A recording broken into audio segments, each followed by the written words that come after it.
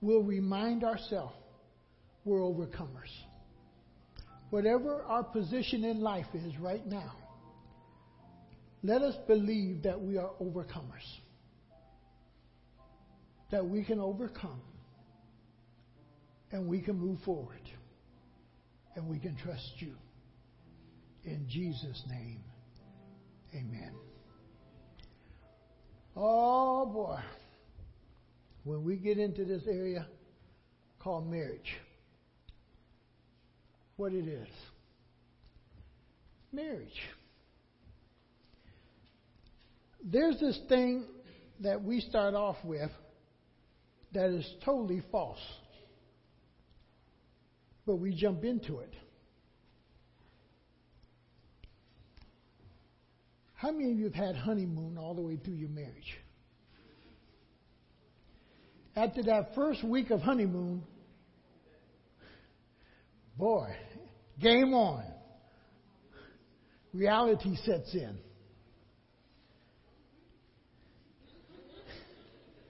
Marriage, for some of us, we jumped into it thinking it's going to make us happy. Nowhere in Scripture will you find that marriage will make you happy. It may be a byproduct, but it's not something that has guaranteed you that you're going to be happy in marriage. We assume that as individuals. Oh boy, if I marry this woman, if I marry this guy, I'm going to be happy the rest of my life. Wrong, wrong, wrong, wrong, wrong. Oftentimes what we miss in this thing called marriage is our functionality.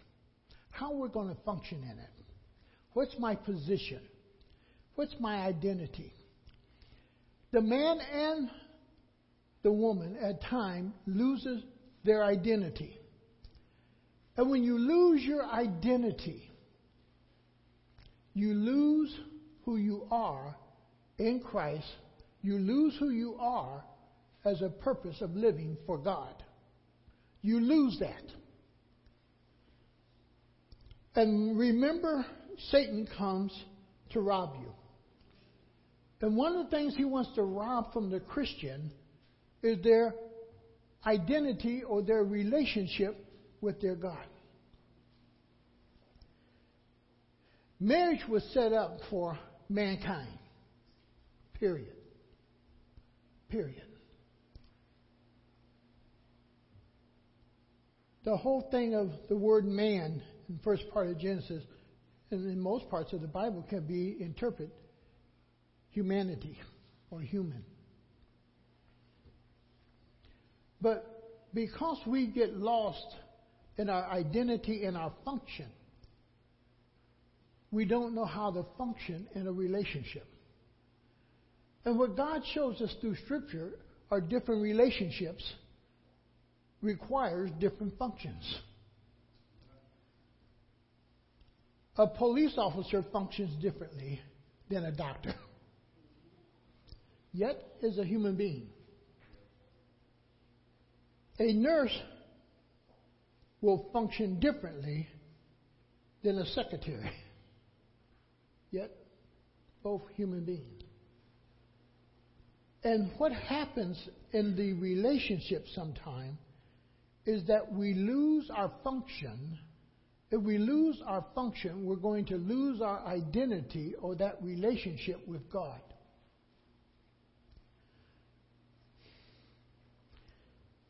In the marriage, there are many functions that you are playing. And sometimes it does grow wearisome.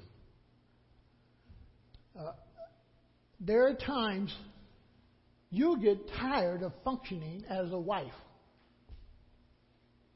You'll get tired of functioning as a husband. You'll get tired of functioning as parents.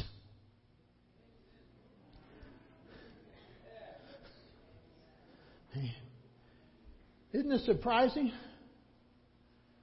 There are those who want to be mothers, and there are those who want to be free from mothering. And the whole process is these functions that God has set upon us. And we have to learn how to function in each role. We function as the male, as the father, as the provider, as the protector, as the priest, the teacher of our homes. We function in those different capacities. The woman functions as the wife, the mother, the homemaker. And she's functioning in all these different roles as the nurturer of everybody. Because sometime in the house, if you got 3 children, then you got to look at that grown child you're taking care of too. Because there's times that Elaine has to care for me like a child. Because that little child in me comes out, And I just don't want her to be the mother figure, but yet she has to care for me, And marriage is difficult because of all these different functions that at times requires a different type of action. And sometimes in marriage, you don't know exactly where you're at.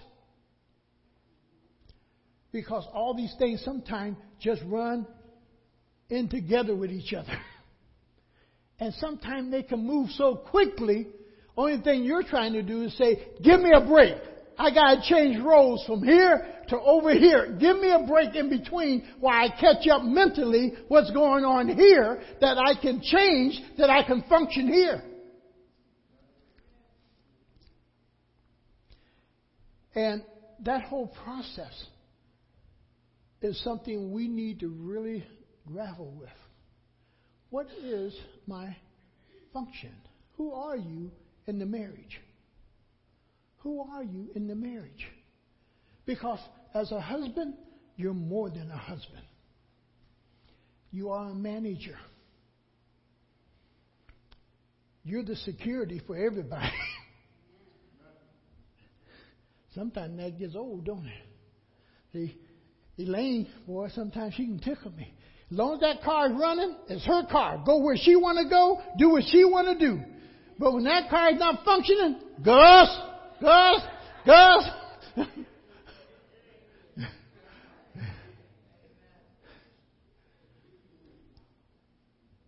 And the whole process is that functioning area again. You're more than just a husband. You're more than just a wife. You're more than just a mother. So, what is my position in marriage? And when you lose your functionality in marriage, you would also recognize you have lost your identity or your relationship with the Lord. Because it is God who explains how we are to function as a husband and a wife. It is God who gives the direction on how I behave as a husband, then as a father. God gives me those directions, how I am to function. And then how I am to function as an employee even. So I'm going through all these different behavior mood swings. And yet, God enables me to do it. One of the things we have to recognize, marriage in the United States and around the world is in trouble. Now, as long as men exist, there's always going to be marriage. I have no problem with that. But how marriage is going to function is really beginning to become very shaky. Because we have no real groundwork on what marriage should be. At least we think we do. But I think God shows it to us throughout His Word. And today we're going to look a little bit at Adam and Eve and their functionality. Because, see, we're going to trace that function throughout the Word of God. But I want to lay a good basis for it. For the man and for the woman.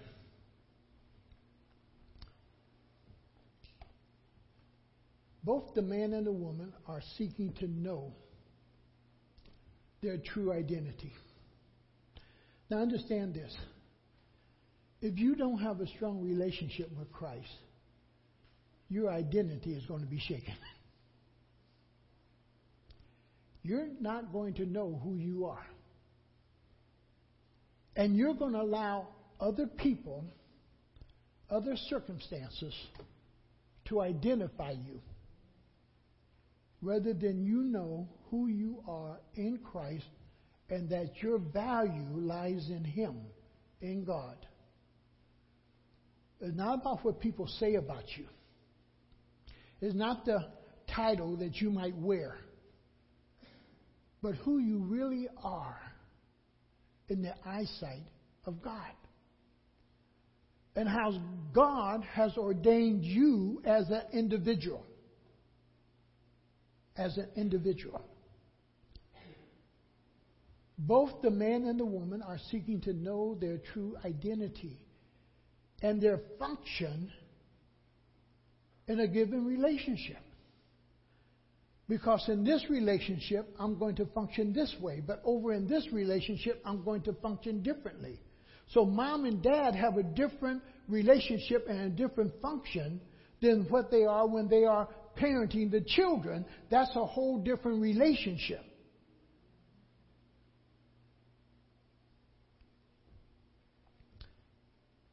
And yet, we find ourselves sometimes troubled in both.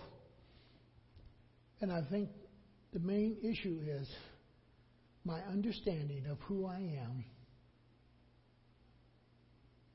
in Christ and how God has ordained me to function.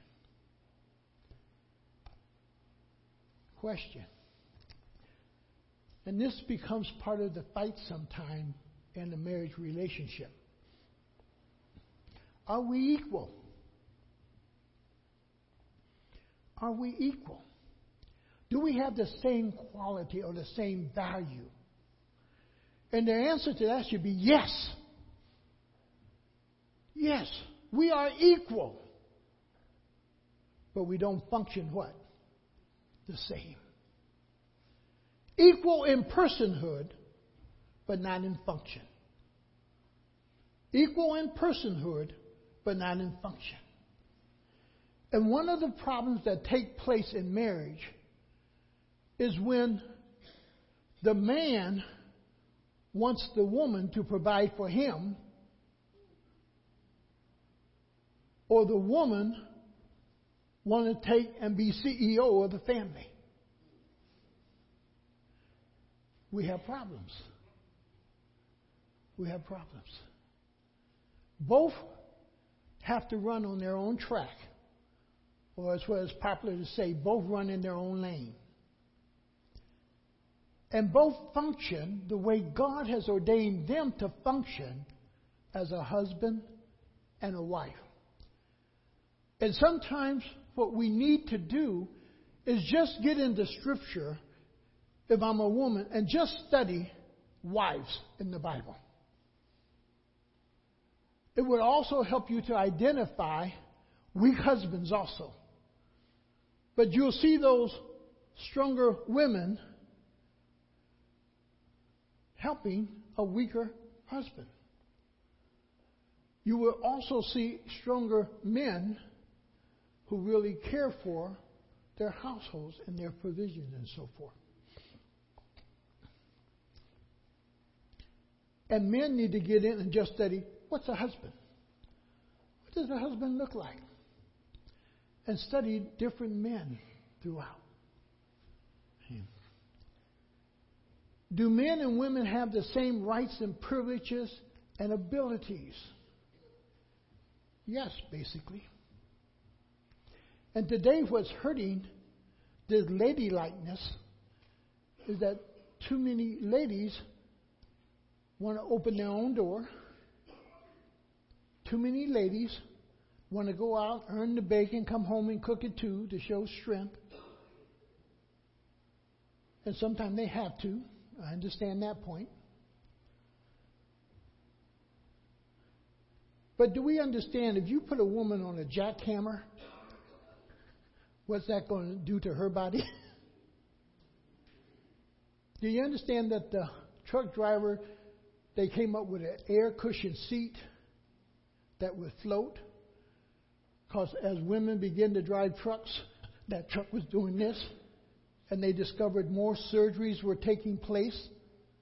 And they identified it as more women who were in type of vehicles without an air cushion seat. And yet, there are those things that we're saying, yes, we're equal. We can do the same thing. So, boy, when I used to work at Chrysler, and Chrysler on the door line, that door would weigh somewhere between 65 to 85 pounds on that door. Now, she's making the same thing I make. Was the man's position.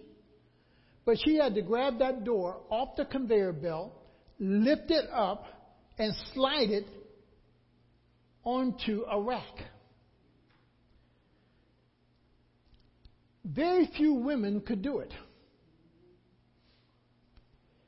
Most women, when they were assigned over that area, would let them things hit the floor. Now you got a big union argument between company and union. You got the union said they make the same thing as the man, so they should be able to do what? Pick up that 85-pound door, lift it up in the air, put it on the rack. Now, if you can imagine a conveyor belt doing that, you were a half hour on, a half hour off.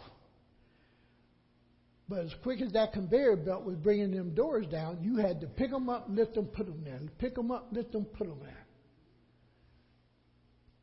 And the women couldn't do it, so the men say, we can't do it either. And everything shut down. Until there was just a rule that came down. Women would not work on the door lines. They could work in small parts. They could work in the other area, but not on the door line. Charles was a steward. He knows a little bit about that. Even in rubber companies, when women tried to start building tires, it became a big issue. Because rubber is heavy and so forth. So there is that part that, yes, we both have abilities, but not the same abilities. God made our bodies differently. Do we have the same strength and powers? The answer to that is no. Most men, compared to women's mind, the woman's mind is always stronger than the man's. She can use both sides of her brain, where the man usually only function one at a time. You know. God made her where she can multitask, where very few men can do multitasking. You can't do the cooking and see about the children at the same time. We'll do one or the other, but not both. You know. But we both have our strengths, and we need to understand what those strengths are. We are equal in personhood, but not in our function. Now, God allows us to know there's a difference. Adam recognized there was a difference when he saw Eve. But God then really allows us to see that there really is a difference. Go to me with Genesis 3:16. Because one of the things that break down a marriage is when you begin to see your wife in the same role or function that you're in as a husband. Or the wife begin to see you over in the same function that you are as a man. Now, I understand today's thing. I can run the sweeper. That ain't my choice per se, but it's a request and we submit one to another. So I run the sweeper. And yesterday, I said, I'm looking on top of the TV and I'm looking at some bookshelves and so forth, and dust was just there.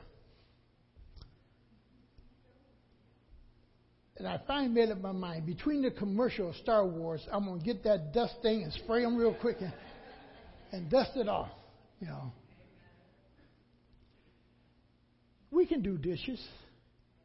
None of that stuff hurts our what? Our manhood. Now we're assisting and we're helping. That's all. If we see it in that light. It does not make me a lesser man because I help take care of the house. Picture it this way. If you were by yourself, who would do it?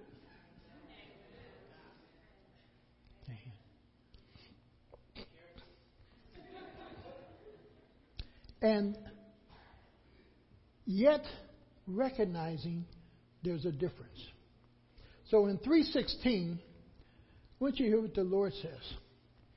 And we're going to go back a little bit because I'm going to show you God really allows the woman to recognize there's a difference where prior to the fall, in a sense, or getting into this trouble, in one sense we were totally equal.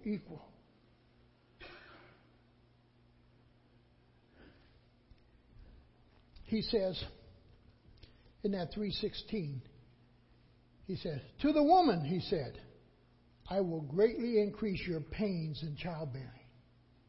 I showed my wife an article about a week or two ago. And it was the first man who delivered a child. And she looked at that and she said, something wrong with that thing. No.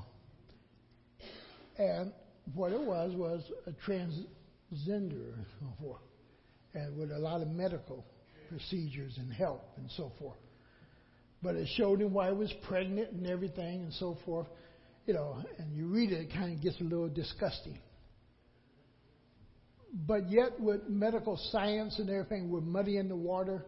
With the things that we're able to do, we're muddying this whole thing of marriage and family. We need to understand the God of this world is muddying the waters. That makes marriage difficult. But he says after the fall, boy,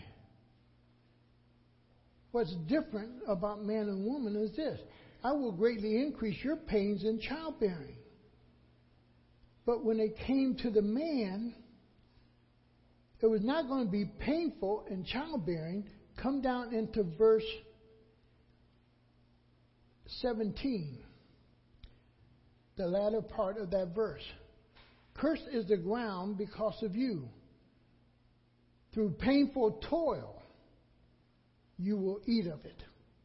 Now, both are going to experience a pain, but of a different sort of pain. A different kind of pain. A different hardship. Because of the sin. God puts one upon the woman because she's different than the man. Don't give them the same, in a sense, the same punishment per se. But yet, each one is disciplined or punished based on their function and how God has created them. I want you to catch that difference. Because Satan's world is constantly saying, we're the same. We're the same. We can do the same thing. We're equal. We're this. And that clouds it for us. In 1 Thessalonians, he simply says to the man 3:10, if you don't work, you don't what? It kind of like forces the man to have to do what?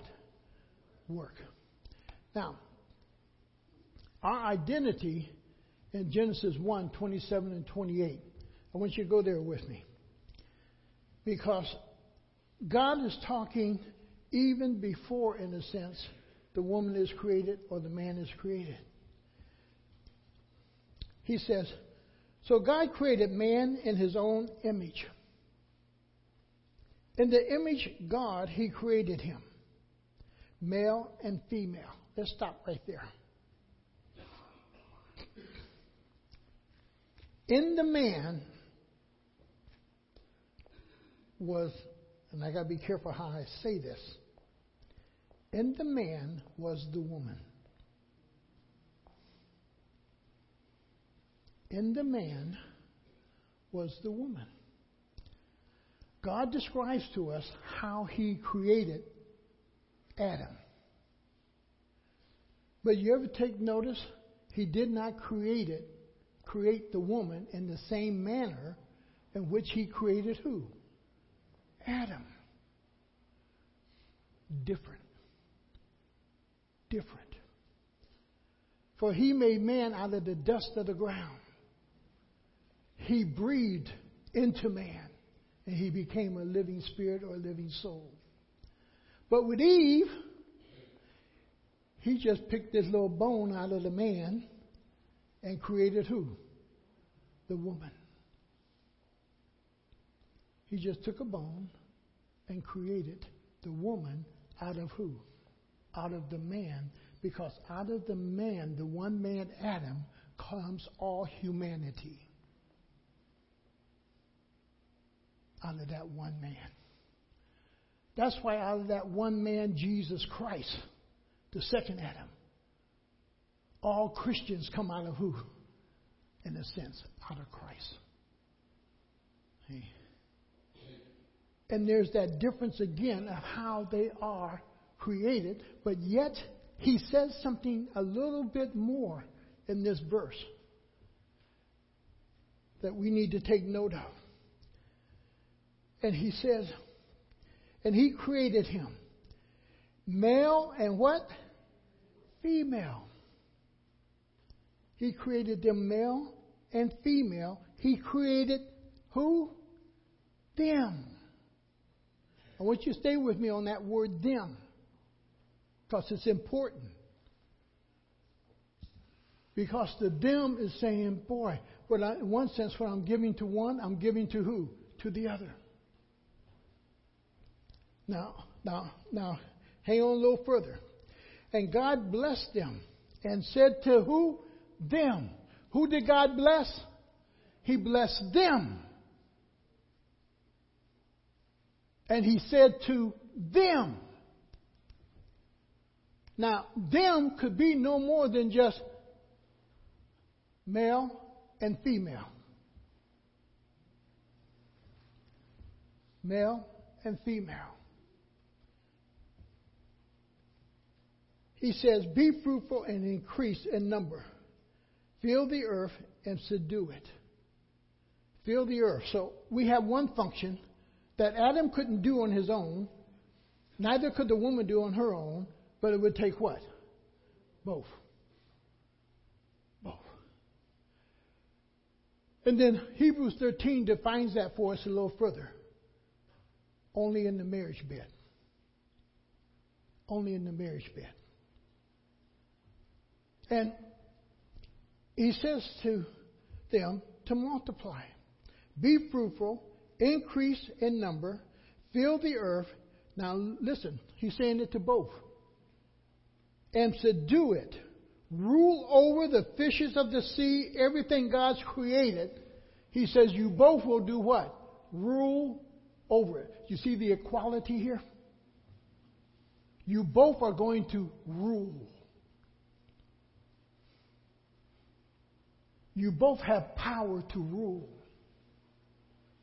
You both can have power in your function of taking care of my creation. Now, neither one is created yet, but God is casting what the responsibility is and what they're going to do and their function. When you come into chapter 2, God is in his creating mode, and he's creating. And God created man and did what? Put him in the garden to till it, to take care of it. Gave him a job to do in naming all the animals and all that he created in the thing. So Adam's pretty busy. Now there's an important point here that oftentimes we jump over. It says in 2:15, and the Lord God took the man and put him in the Garden of Eden to work it and take care of it. Now, in this time period, Adam is doing his work by what? By himself. Adam doesn't have any help. Adam doesn't have an assistant. Adam don't really have an encourager, but who? God. In this time period alone, young men, listen to me. God's given you a time period to build your relationship with Him before you step into another relationship. See that. God's given you a time period to build a relationship with Him, to know Him.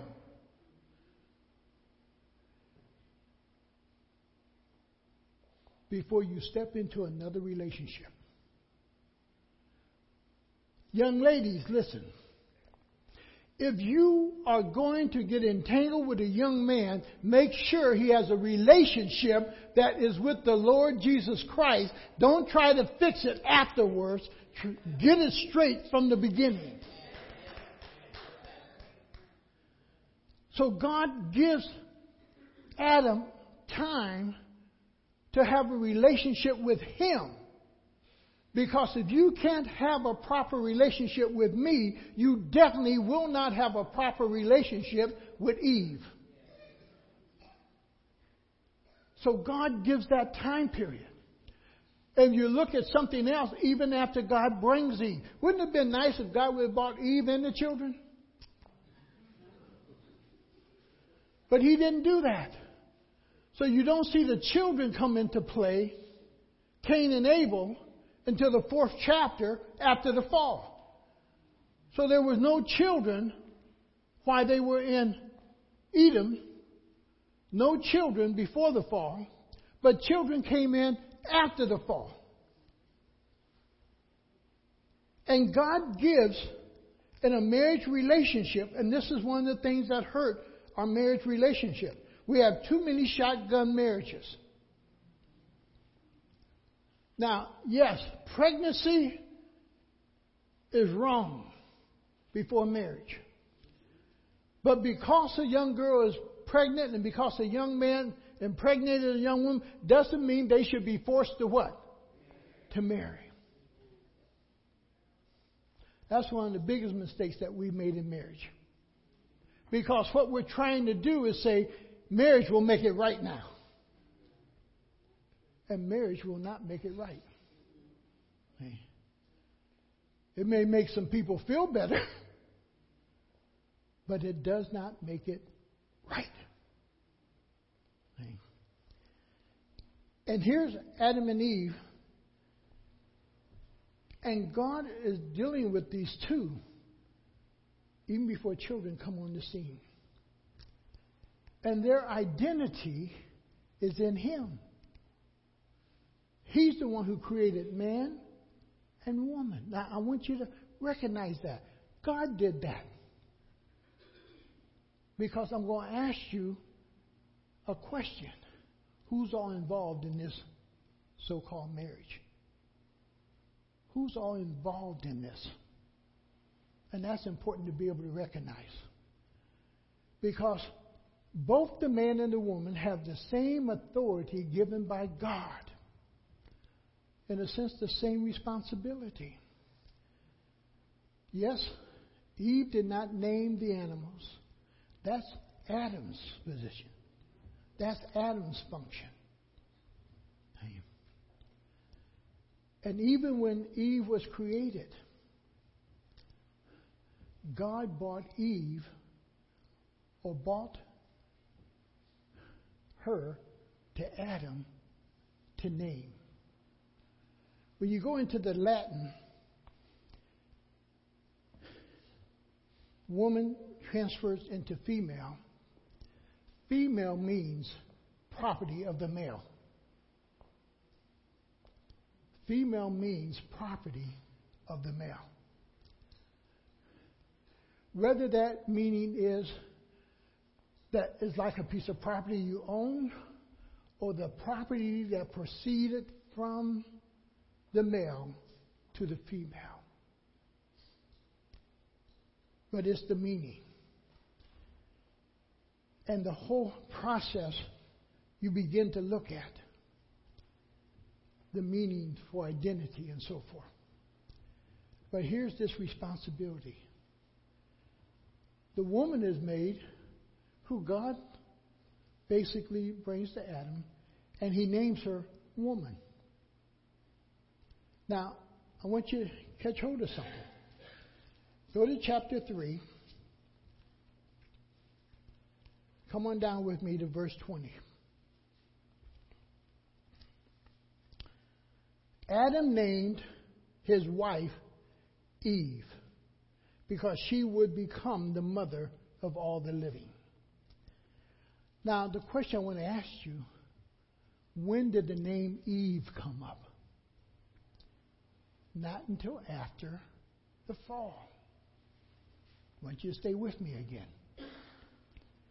When you look at it before the fall, Adam always called her by the name that he gave her. And God even responded to her in that way. And what he does, when you look at verse 23 and 2, and she shall be called woman. And when you come on down into chapter 3, you will find that the word woman is used quite often. In verse 2, in verse 4, and it continues to call. So when Adam is calling Eve, he would say, woman. Now, stay with me and thought for a moment. Who else was going to answer?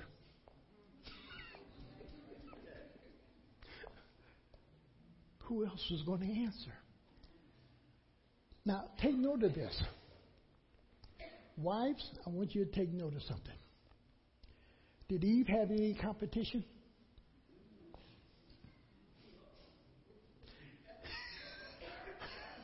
Hey, Eve wasn't worried about the animals. Hey, there was no Miss Lucy to deal with. Hey. And did Adam have any competition? Now guess what within the marriage is competition. Wearing this don't mean a thing.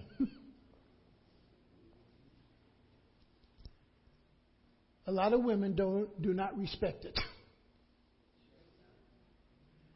And a lot of men don't respect it.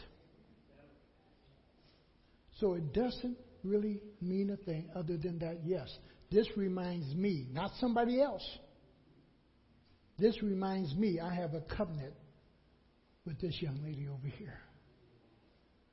Her ring reminds her that she has a covenant with me. But everybody else today, it really doesn't have a deep meaning. And Adam and Eve never had to worry about adultery. I want you to hold that thought. Because then, what troubled the household? What troubled the household?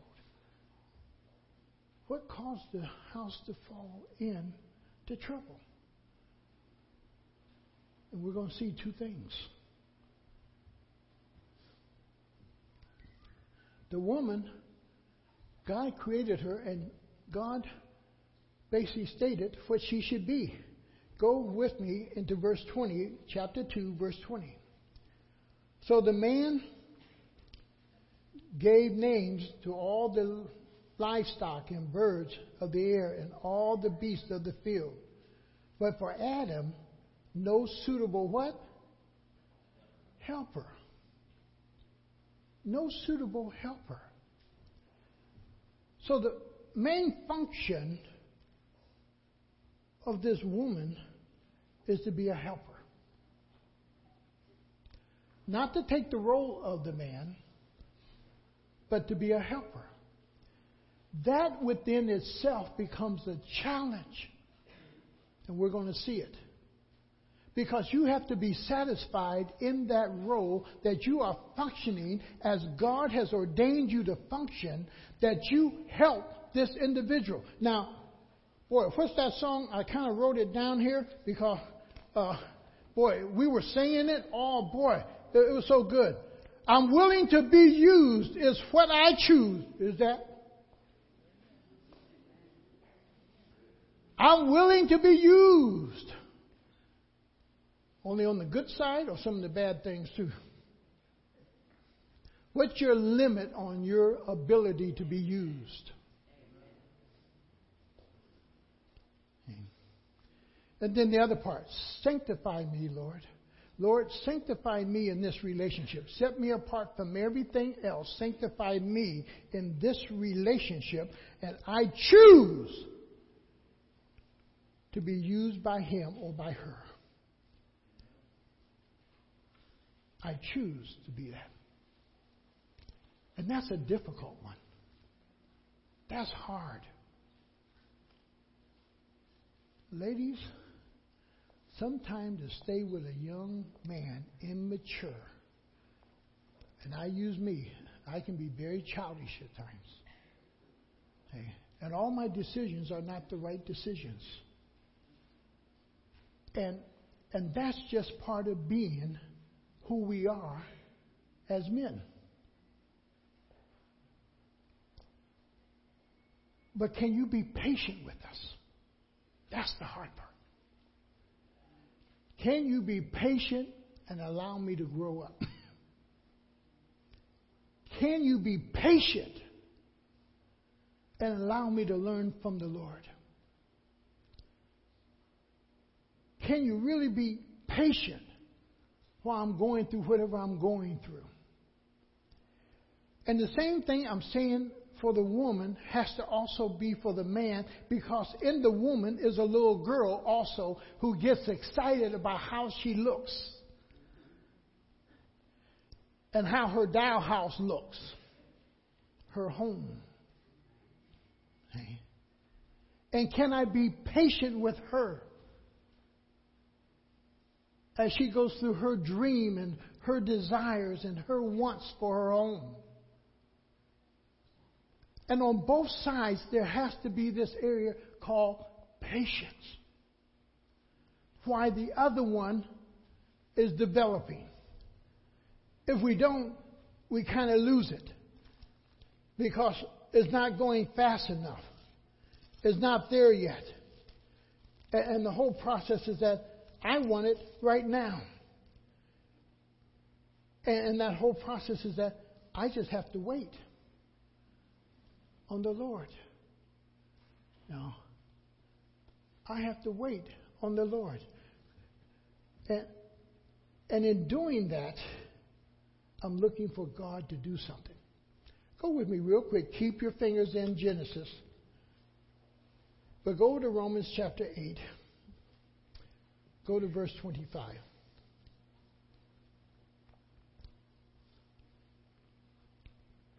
Let me get there.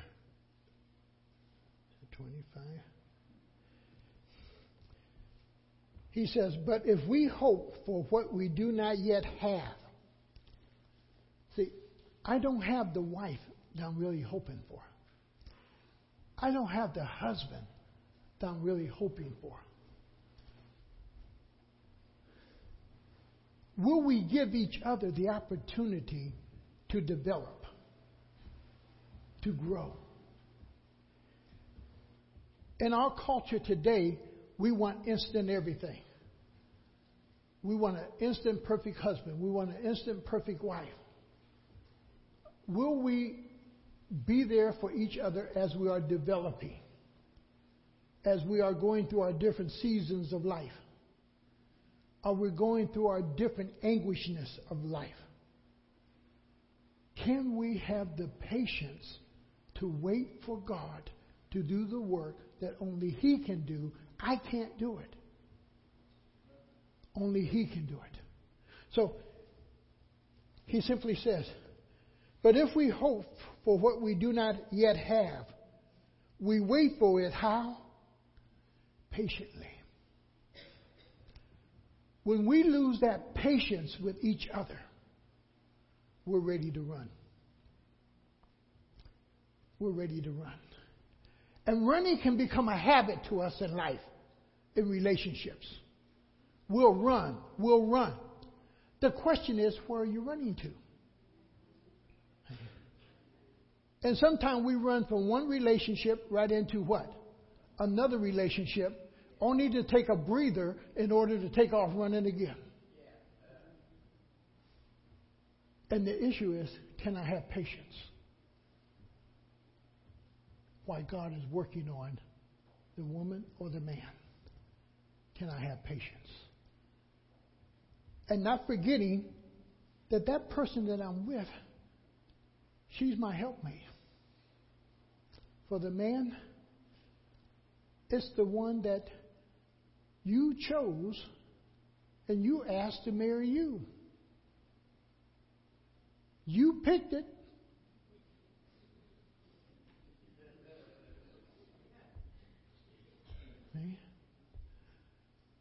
Can you live with it? Why it's developing.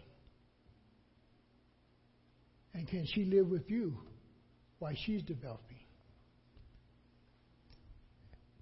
When you go back into Genesis, she's called that helpmate. God allowed Adam to do his job without help. And God, after a while, after he builds his relationship with Adam, he says, Adam, don't have a helpmate. I'll make him a helpmate. But God and the man formed that relationship. But God allowed the man to catch this picture of 1 Corinthians 11:3, that Christ is over man, or God is over man. And Adam had to understand that there was somebody, even though he has all this authority, even though he's ruling over,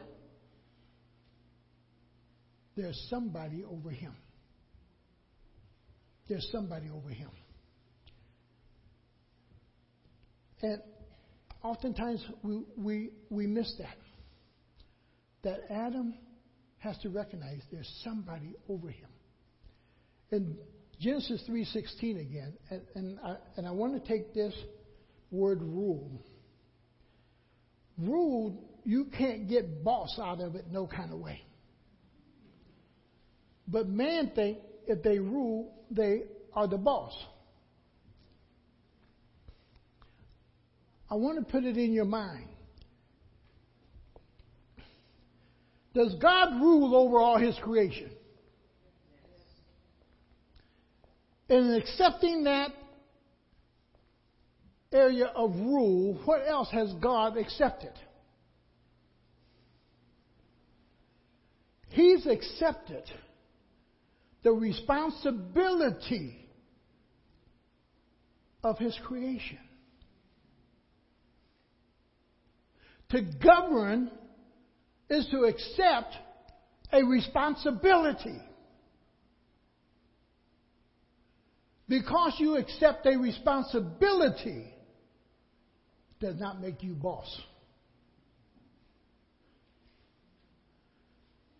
And if you want to lose a marriage, become the boss, because the boss will stifle the identity of the woman.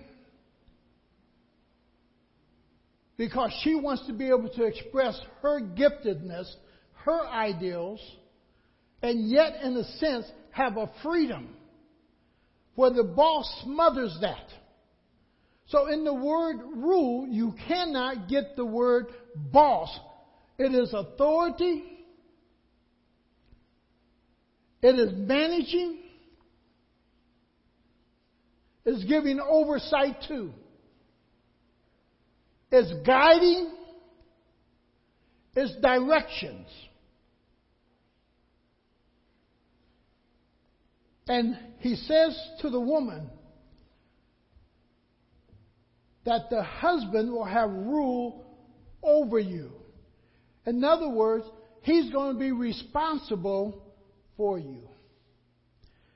Now, a lot of men today, we want to run away from our what? Yeah. The God of this world has made it so that we just want to run. So we first started running from the wife. And secondly, we started running and abandoning our what? Our children. We just ran away from responsibility. Now, there's a correction for Adam and for the woman here. For the woman, he says, let me get back to her in 16. To the woman he said, I will greatly increase your pains in childbearing. With pain you will give birth to children. Your desire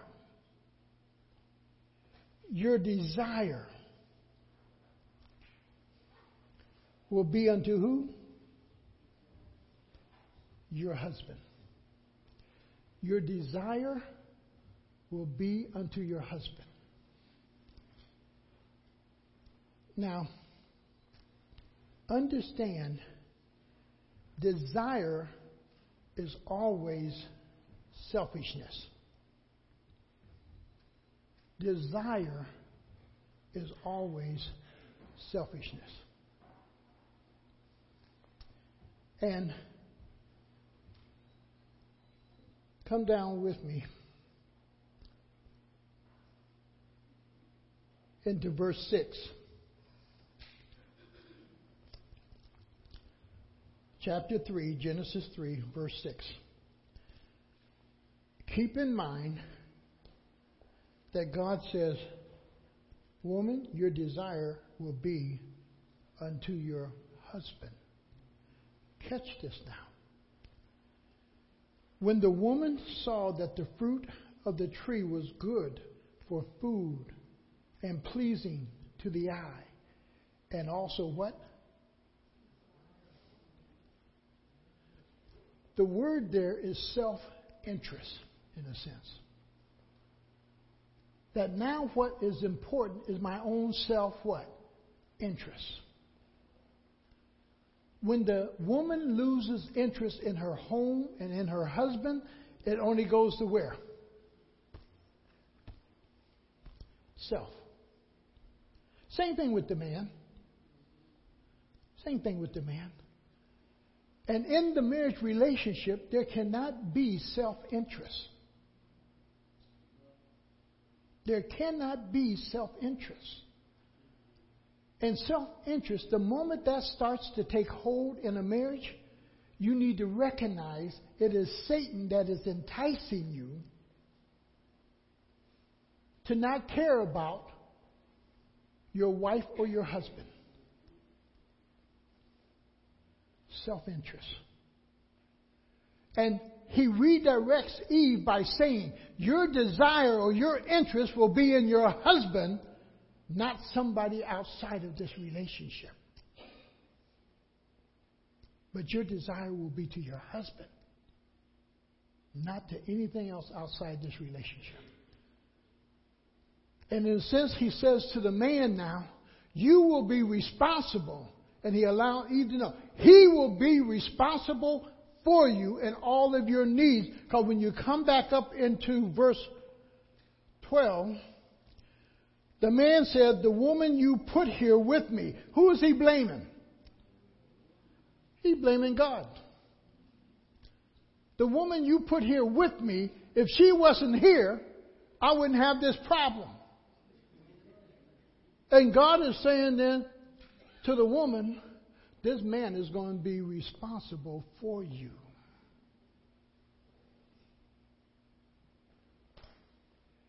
And Adam's right there. And men have been running from their responsibility from that time. And men, when you run from the responsibility of the relationship in the marriage, is going to crumble. It's going to crumble. It's going to crumble. Now, look what takes place. Turn with me to Titus 2:4. Titus 2:4. Because this is what has to be caught and practiced, and that you're willing to do it. He says in 2:4, then they can train the younger women to love their what? Now, let me share something. Now, as in my marriage counseling, first thing I try to do away with is this love thing. Because love, you can't define it. And love isn't what you see on TV. But we're all caught up with this love. And sometimes I ask them both, you're talking about you love this person. And I use the cross as an example. Are you ready to give your life for this person? Are you willing to lay down everything you own? Because Christ laid down everything. He laid his heavenly position, in a sense, down that he could marry me.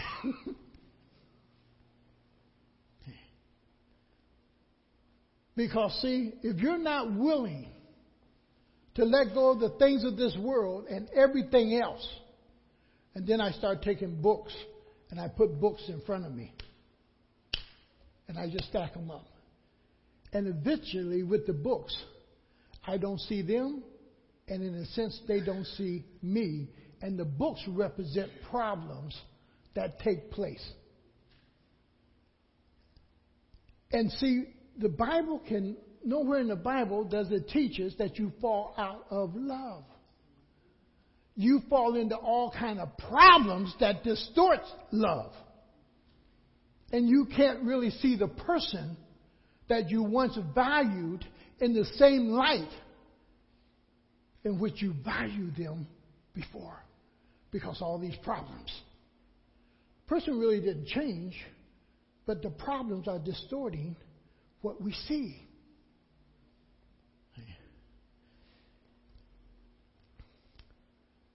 And he comes back again. He says, you have to be taught how to love a person. It's not easy for Elaine to love me. But the Holy Spirit teaches her how to love me. He teaches me how to love Elaine through the different seasons of life.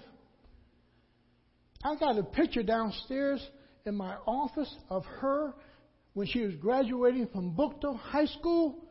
There have been a lot of changes. Amen. And on my side, somebody was looking at a picture that was posted when we attended Stowe. And somebody said, I didn't know you was ever that small.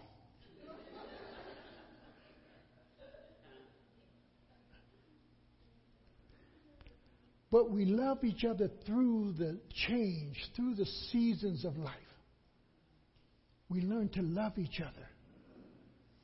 And like Melvin was saying in Sunday school, your love for Christ is not the same as when you first met him and you have walked with him. That is the reality of a relationship also. That love should deepen as you're learning to love that person through the changes of life. For men, Colossians 3:19.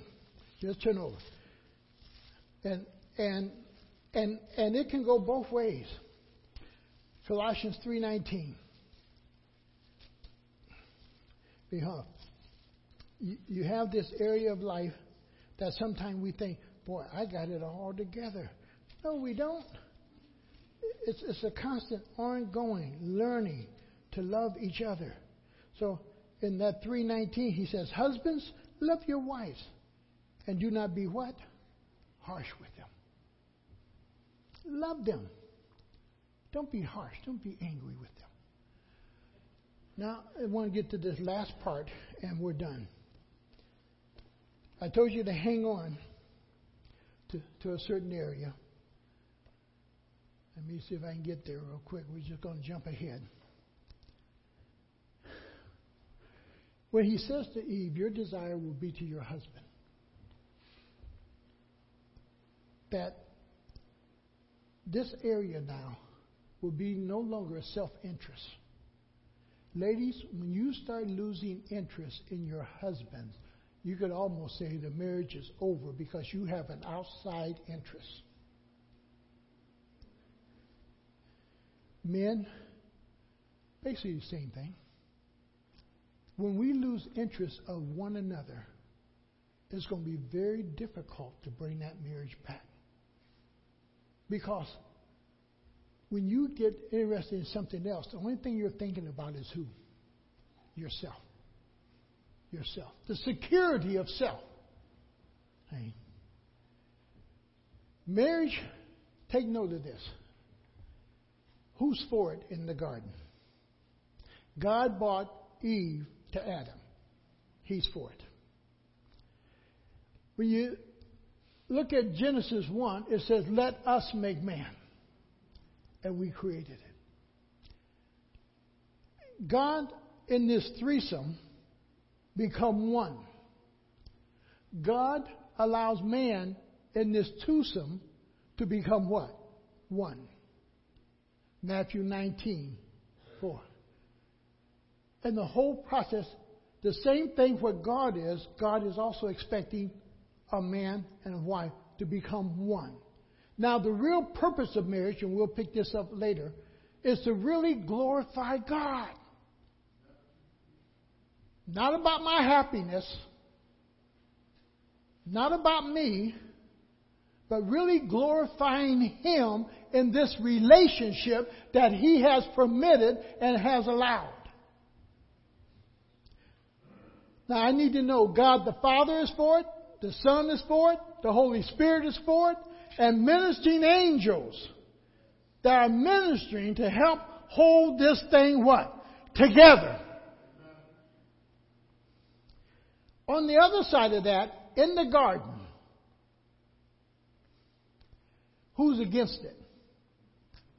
And he shows up, called Satan. And his desire is to destroy this marriage. It's to destroy how each one is to function even. The responsibility that Adam is supposed to have for Eve, because Adam had that responsibility when God even brought the woman to him to name her. God did not take away that authority, that responsibility that Adam had to name all that he created.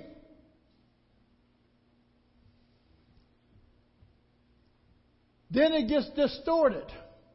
Adam will not carry out his responsibility. So when God comes into the garden calling them out, He doesn't call out Eve. He calls out Adam. Why? The responsibility is for Adam, who is the head of his household, who is the priest of his household, the teacher of his household, the one who educates in the things of God. He's calling out Adam, not Eve.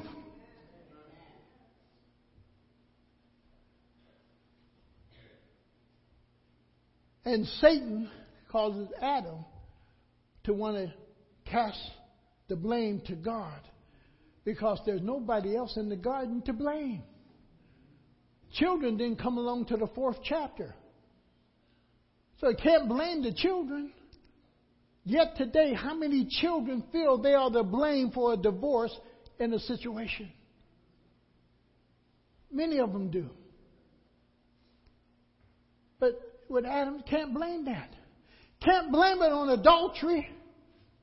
You can't blame it that some other woman wooed you, or some other man wooed you, or this or that. You can't blame it. The only one left to blame, really, in a sense, was God. And that's what Adam did. Now, Satan, in his deceptiveness, go with me to 1 John chapter 2. And I think this very much so applies to the marriage for both.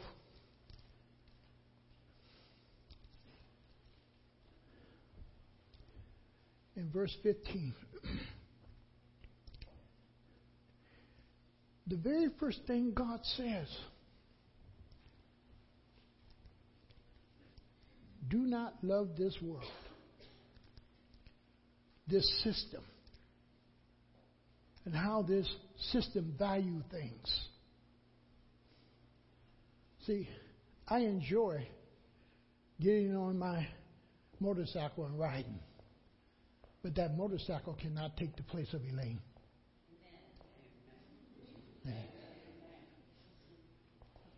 We enjoy certain things as a man, but it cannot take the place of the wife.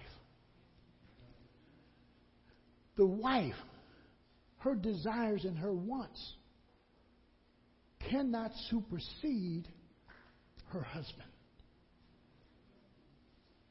My career cannot supersede my position as a wife and being a wife to my husband and being a mother and functioning in my role. When you allow something of this world to supersede or to become more important, even as something as simple as your desire to have new carpet or new this, or some things that we say aren't worth fighting about, they're really not worth what? Fighting about. They are a desire. They are a want.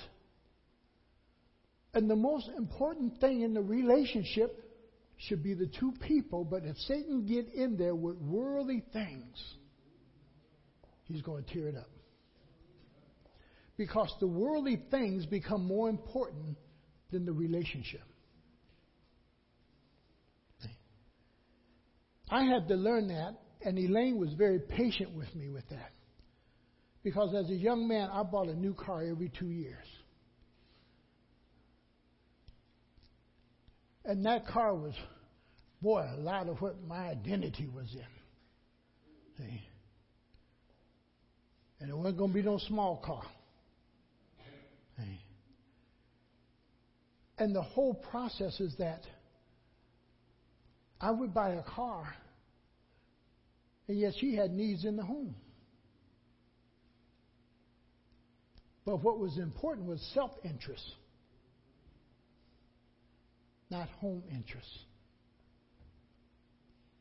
And the word tells the husband to study her, that you know how to respond to her and what her needs are. And he says, boy, yeah, you get caught up with the world or anything in the world. If anyone loves the world, the love of the Father is not in him. For everything in the world, the craving of sinful man. That word craving is strong desires. What did Eve have? A desire. What did Adam have? The desire not to fulfill his responsibility. When your desires become more than what the relationship at that moment can fulfill, then you're in trouble. She can only expect so much out of me. I can only expect so much out of her. I cannot put more upon her than what she's capable at a certain period of time in life to perform or to do. Nor can she put more upon me than what I'm capable of in performing or doing. Watch one of the things that you'll hear, and I hear it over in counseling more and more and more. He should have done. She should have done. The question is the real ability there to do? Is the real desire there to do that? Do they see the importance of it as the same as you're seeing it as important? Because, see, your desires can become so strong of what you want that it blinds you to what it's doing to the relationship. It blinds you. Father, we're here.